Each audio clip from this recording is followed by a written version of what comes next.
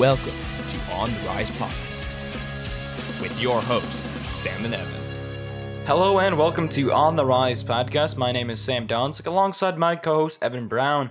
We're going to start in the NHL today regarding Mitch Marner and his contract and the future, of course, of Mitch Marner. Of course, there's a lot of speculation if he is joining the Zurich Lions of the National League in Switzerland. I wanted to get your thoughts on that and what are regarding him possibly going international like a few other players have.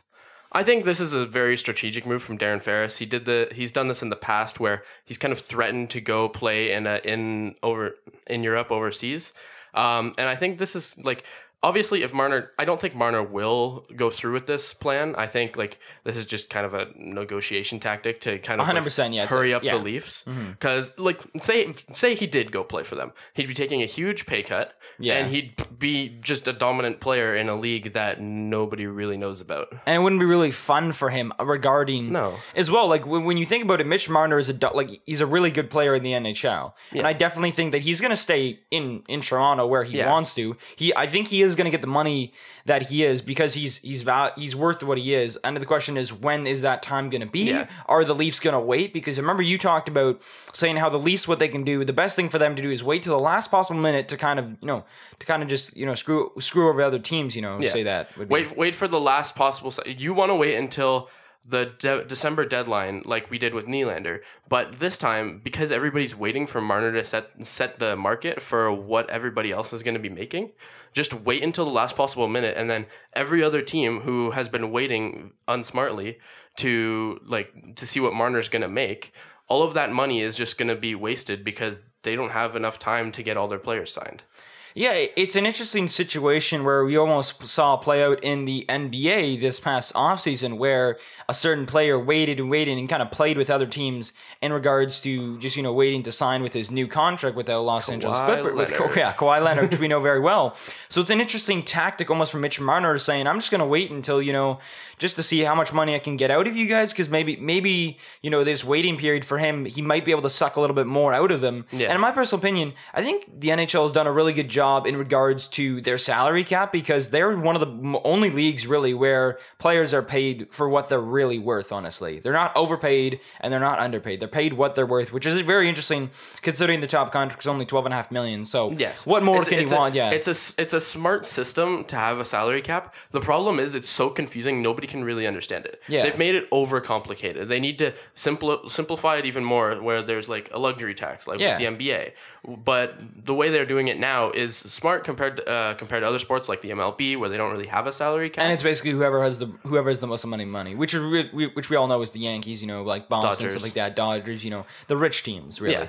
But then in the NHL where you have rich teams like the Maple Leafs, like they don't have a huge advantage over a bunch of other teams. Yeah. There may be small advantages like they can go over the cap a bit more.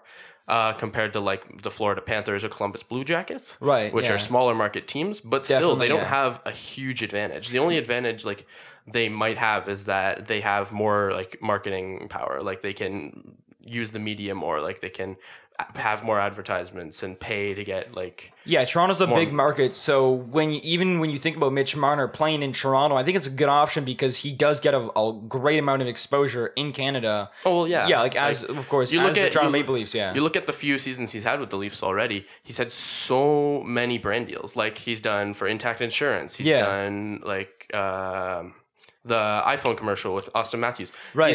He's a lovable face in the Maple Leafs franchise, and everybody recognizes him. Yeah, he's in the State Farm commercials as well. I think he's in the State Farm commercials. Everybody recognizes him. So he's a popular figure in Toronto sports right now. So even if he takes a slight discount to stay with the Maple Leafs, he's gonna make up for that in brand deals. Right. Because he's already made like a ton of money doing just commercial after commercial after commercial.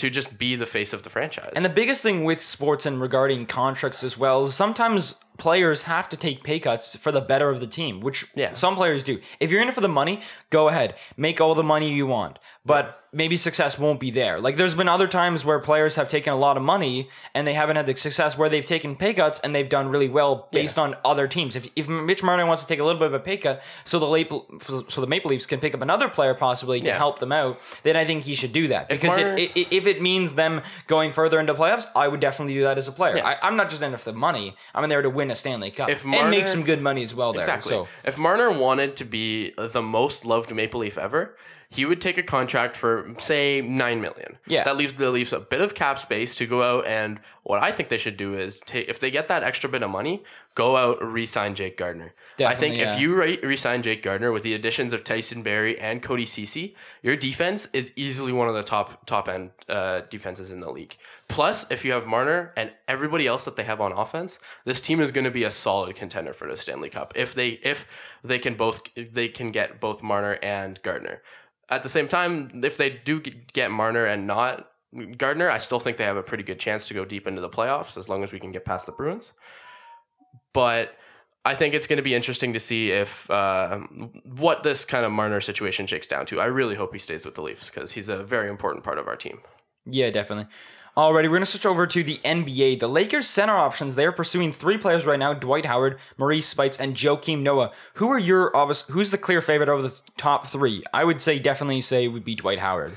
I would also say Dwight Howard, although Maurice Spates, he's a bit on the older side. But I could see them maybe going for him. Dwight Howard is a guy who they know who can play at a high level.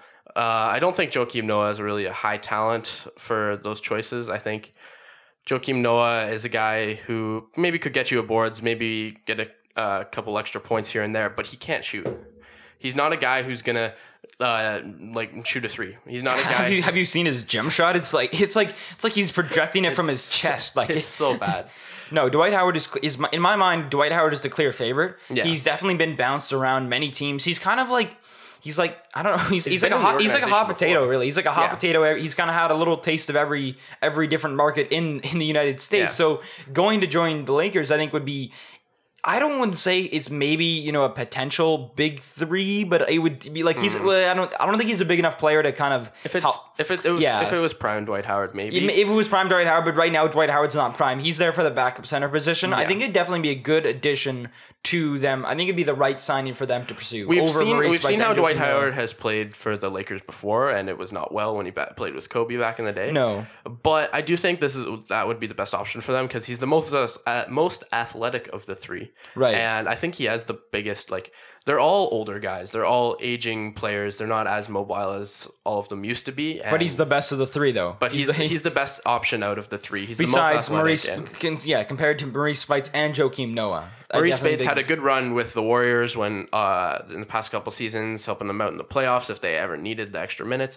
And Joakim Noah used to be really good for the Bulls, but then he kind of forgot how to shoot and has not really been effective for any team, especially the Knicks.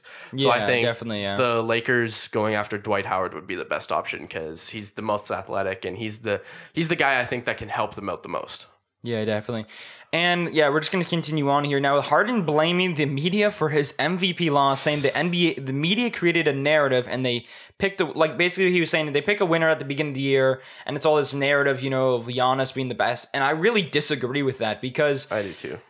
From the season that he had, even if he went out and he had a really good season offensively, we know 36.1 points per game. 36.1 points per game, whatever rebounds and it doesn't matter because when you look at the season, the Rockets' overall season and how valuable he was to the team, yes, he did step in, and yes, when Clint Capella went down and Chris Paul went down, that's why he scored that many points because you didn't have offensive distribution. Now, if he was doing that with both those guys in the lineup, then I would say that's a different story.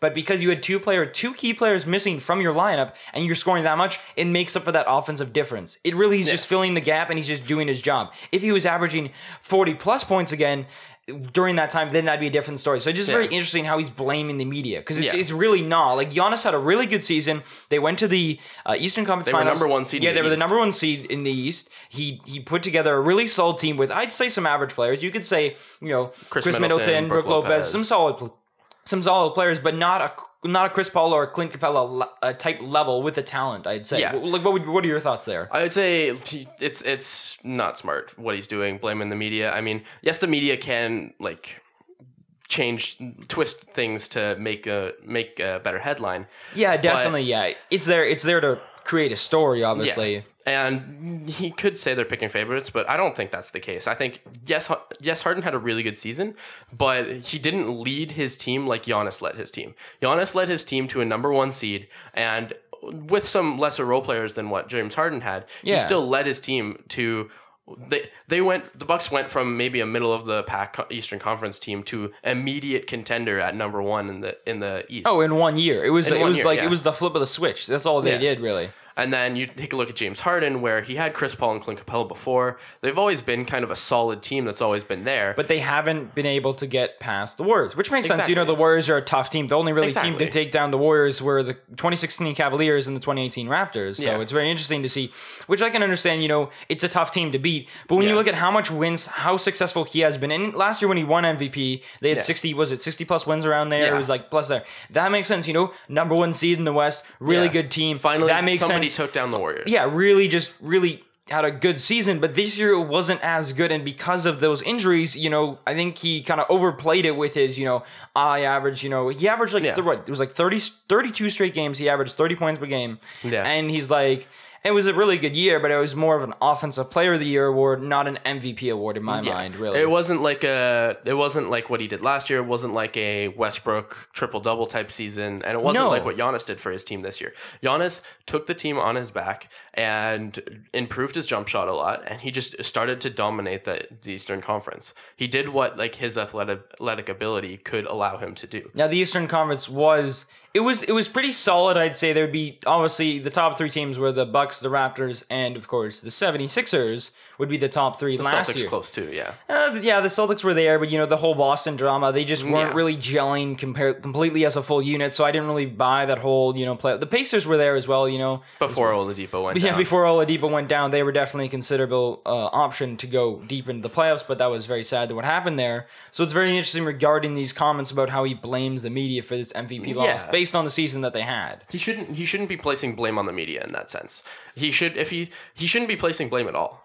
Like, he had a really good season and he just fell short in the playoffs. But there was no reason. There was no reason to go at the media for no. Like, I understand. Yeah, he did fall short in the playoffs. But remember, like, MVP is a regular season award, and definitely as much as how many points he scored, I wouldn't say that he's an MVP. He can win Offensive Player of the Year. That's the award I would have given him. Yeah, Offensive Player of the Year. He scored a lot of points. He did really well as an offensive player, but MVP, there's also the defensive side. We all know James Harden doesn't really play a lot of defense. He's not known for his defense. Giannis really stepped up on the defensive side this year as well, helping out the Bucks, which is very interesting. He's a two-way player. He's like a Kawhi Leonard who has that MVP possibility as well. He's a two-way player who can get you really good stops on defense, but also run down the floor and dunk it or shoot it or whatever to get a lot of points for your team fast break-wise.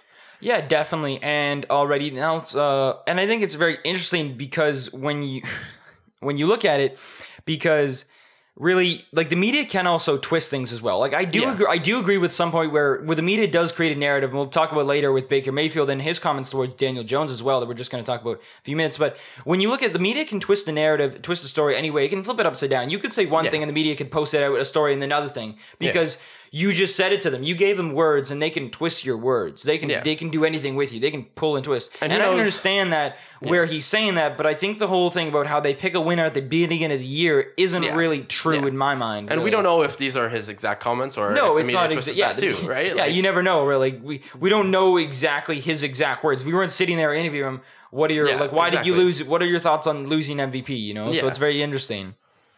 Alrighty, now we're gonna switch over to the NFL. Baker Mayfield's just talking about the comments towards Daniel Jones, saying that he was shocked that he went early, that they used the 6th overall pick on him. And also, he also noted saying himself that he was shocked how early he went.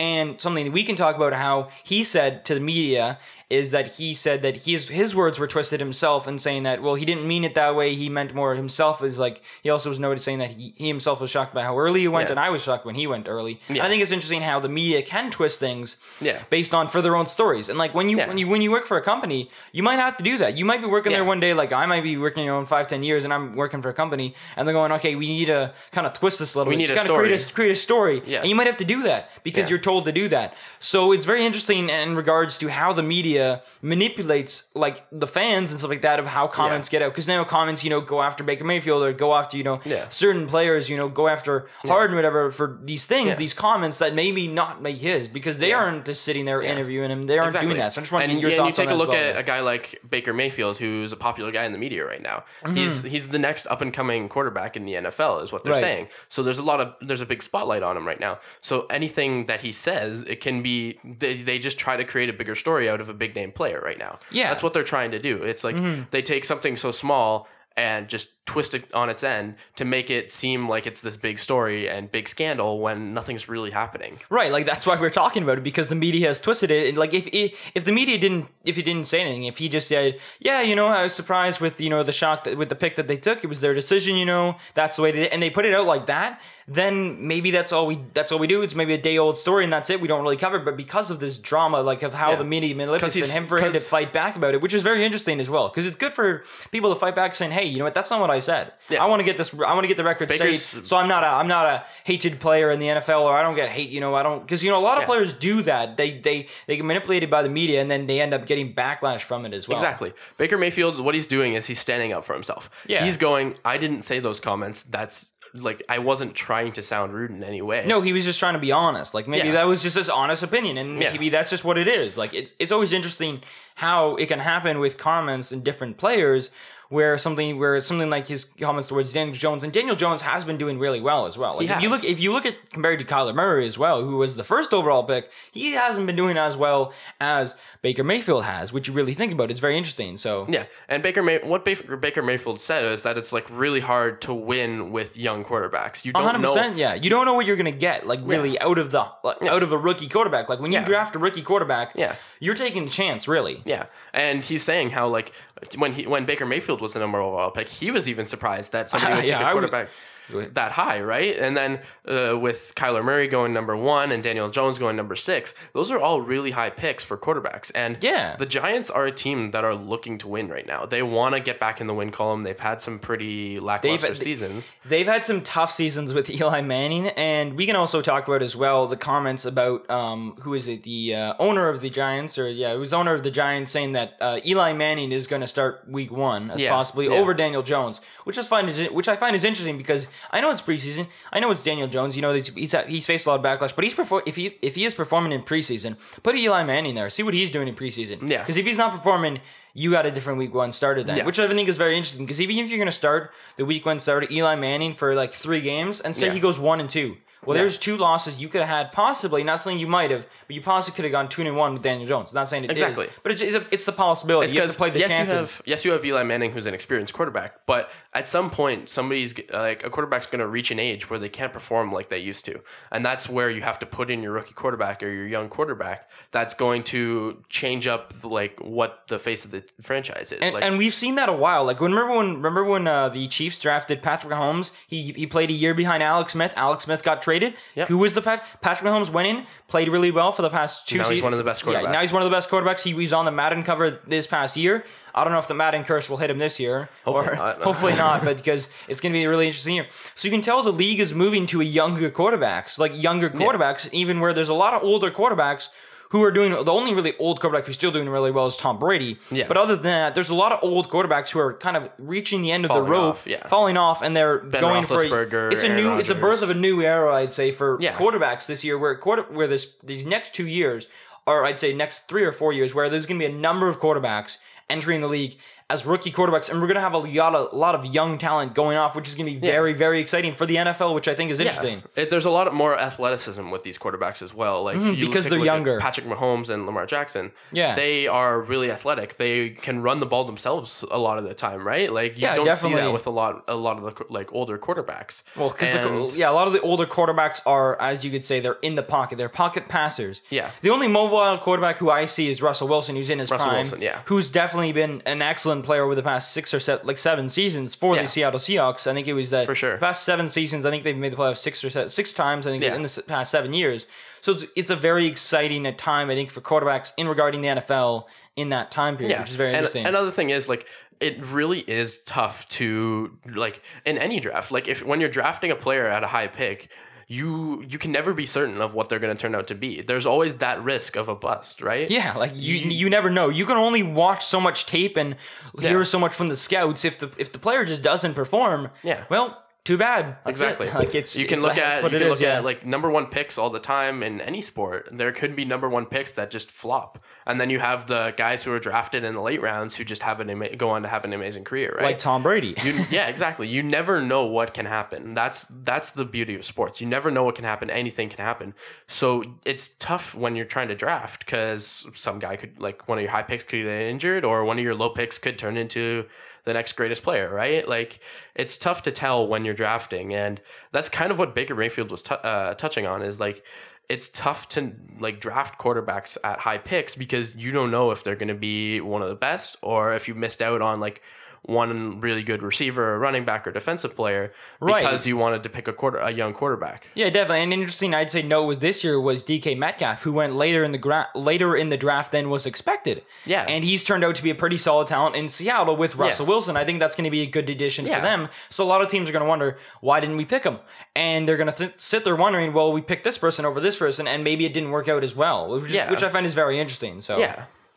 Alrighty, we're going to move over into continuing with the NFL, but Antonio Brown's still in the news. He trolled Pittsburgh with this tweet saying, "My ex still thinks of me." This is regarding HBO announcing that Wednesday, the viewership for the 3rd episode of Hard Knocks, and it was revealed that the ratings in Pittsburgh more than tripled the national average. This was an article from the Score, which I think is interesting because he just tweeted out, "Oh, my ex still thinks of me," because a lot of people in Pittsburgh are still watching. Yeah.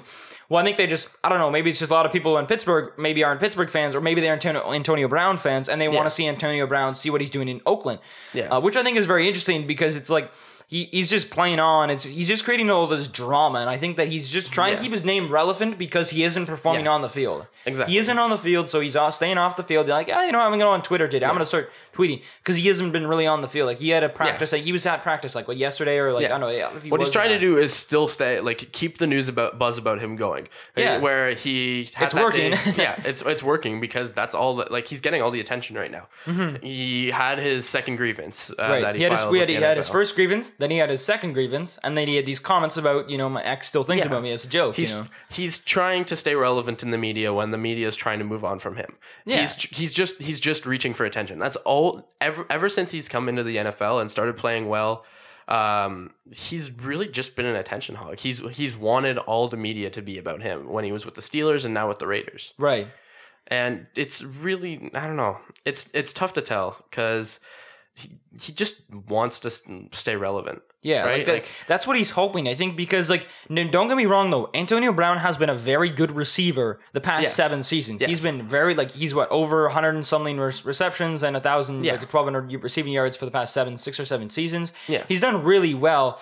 But this past year, when you think about really the struggles that Pittsburgh had with regards to making the playoffs, a deep playoff run, and then, joining Oakland and creating all this drama where almost he's kind of reaching on the end of his rope and kind of saying, I'm still in the NFL, I'm still relevant. But if you want to be relevant, go out there, practice, make a cool Play coach. Well. I don't know. Play well. You can see Odell Beckham Jr. is making headlines because he's making cool catches in practice because he's out there practicing. Why aren't you practicing over a helmet grievance, which I think is very interesting, because he's still just wanting to stay relevant. Yeah. OBJ is relevant because he makes incredible catches every week. Yeah. He's in the media because of his play. He's one of the best players in the NFL right now. But you look at Antonio Brown, he has the potential to be like that, but he just wants to stay in the media in other ways. Now, with Odell Beckham Jr., remember the past few seasons, like before, I think before, like a couple seasons ago with Odell Beckham Jr., he was like Antonio Brown. He really wanted to be all about the drama, but then he got straightened. Now he said, no, you know what? I'm just going to go out in there and play, and they're going to like me because I'm going to make cool couches. That's the decision where he said that's the right choice to make, career choice. He said, you know what? I don't need to create all this fake drama about me, where I can rather just go out and play, and I can do that, which is the better option to do. Yeah, and like the Giants haven't had the greatest seasons when OBJ was with the Giants, and we don't know. We'll see what happens with the Browns. I think he'll have a good season there, but it's going to be interesting with Baker Mayfield as well, how the young pairing is going to do. I think they're going to do fairly well. I would say at least 8, I'd say 9 or 10 wins possibly. I'd say they're a middle of the pack team. Yeah, middle of the pack team. But it's like OBJ was the reason the Giants stayed relevant in the media when he was with them. He was the reason people watched Giants games. It was because, what's OBJ going to do next? What kind of a crazy catch is he going to pull off next? Whereas when Antonio Brown was with the Steelers, a lot of and the reason that they're getting more ratings is because he's created so much drama and he's created so much kind of relevancy for himself because of this drama that everybody wants to see what ridiculous thing's going to happen next, right? No, yeah, definitely. And I think that sometimes when players do this, I get annoyed by this. I'm like, why aren't you just, go out there and play on the field and, make some cool, play your game. Maybe you don't have to be like Odell Beckham Jr., make cool catches, but just go out there and play. Put up points. Put up points, kind of you know what I'm saying? Just kind of be quiet, but we don't need to hear every day about Antonio Brown reading in the news. He did this, he did that, he did this. He filed his second grievance with the NFL. He's, I think it's very interesting. I think the NFL is handling it. I don't know, the way that the NFL is handling it, saying, and I think it's the right way to do it because they're getting this. The reason why they're getting this new helmet is to improve their safety. Yeah. Because the NFL, as we know, has been known concussion to give concussion with CT, which is chronic something or other. I can't. It's a long word, but CT is the shorter of your brain. You end up going crazy. 10 years after going football, and Antonio Brown's like, you know what? I guess I'm fine with that. But the NFL's like, you know what? We can't keep doing this, or else someone's gonna sue us, and that's why they're making this new move. And he was the only player, I would say, really, who's still having a problem about this. Compared to, I don't know how many. There's 200 plus. I don't know. There's 2,000 plus NFLs. I think somebody said there was 30 roughly players who wore the helmet that was banned. Yeah, and like Tom Brady wore it.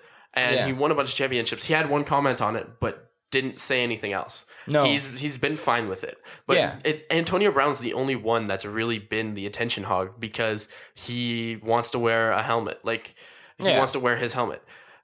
It shouldn't be about that. It should be about safety rather than ability, right? And maybe the helmet's not comfortable for him. Maybe we don't know the full story, but I feel like based on what we're seeing from the media, we're seeing that he just doesn't like the helmet because of these certain reasons. Blah blah blah. He can't. And apparently it's because it blocks some of his vision when it blocks some of his vision. You could have got a bigger visor. Whatever it is. Exactly. Work with it. I think that, but don't be like, I can't see the ball as well. Maybe that's not the helmet's blocking your vision. Maybe it's just you need to get your eyes checked. I don't know what it is, but it's just... it's all about finding a right helmet. He can test other helmets. The helmet that he's been moved to, maybe it does block his vision, and maybe the other one was better. Then find a better helmet that you're allowed to wear, right? Yeah. Find it, or even have somebody make you a helmet that is regulation for the NFL. Yeah, that can see that. Talk to the NFL. Talk to say, hey, this is the helmet I want. This is the this is what I need out of a helmet, and let's work through it. Yeah. Don't just be just stand there and pout waiting for a new helmet to come out. It's just not gonna work. Find other ways to not create drama, right? Just quietly handle it by yourself. Don't go out and purposefully try to create drama around yourself because of helmet, right? You don't see this in any other sport where somebody complains about the equipment this much. No. It's just because he wants to stay relevant in the media. It's terrible, really. He shouldn't have to stay this relevant in the media. This has been episode 3 of On the Rise podcast with your hosts Sam and Evan. Be sure to check us out on Instagram @Rise Podcast and tune in next week for more great sports content.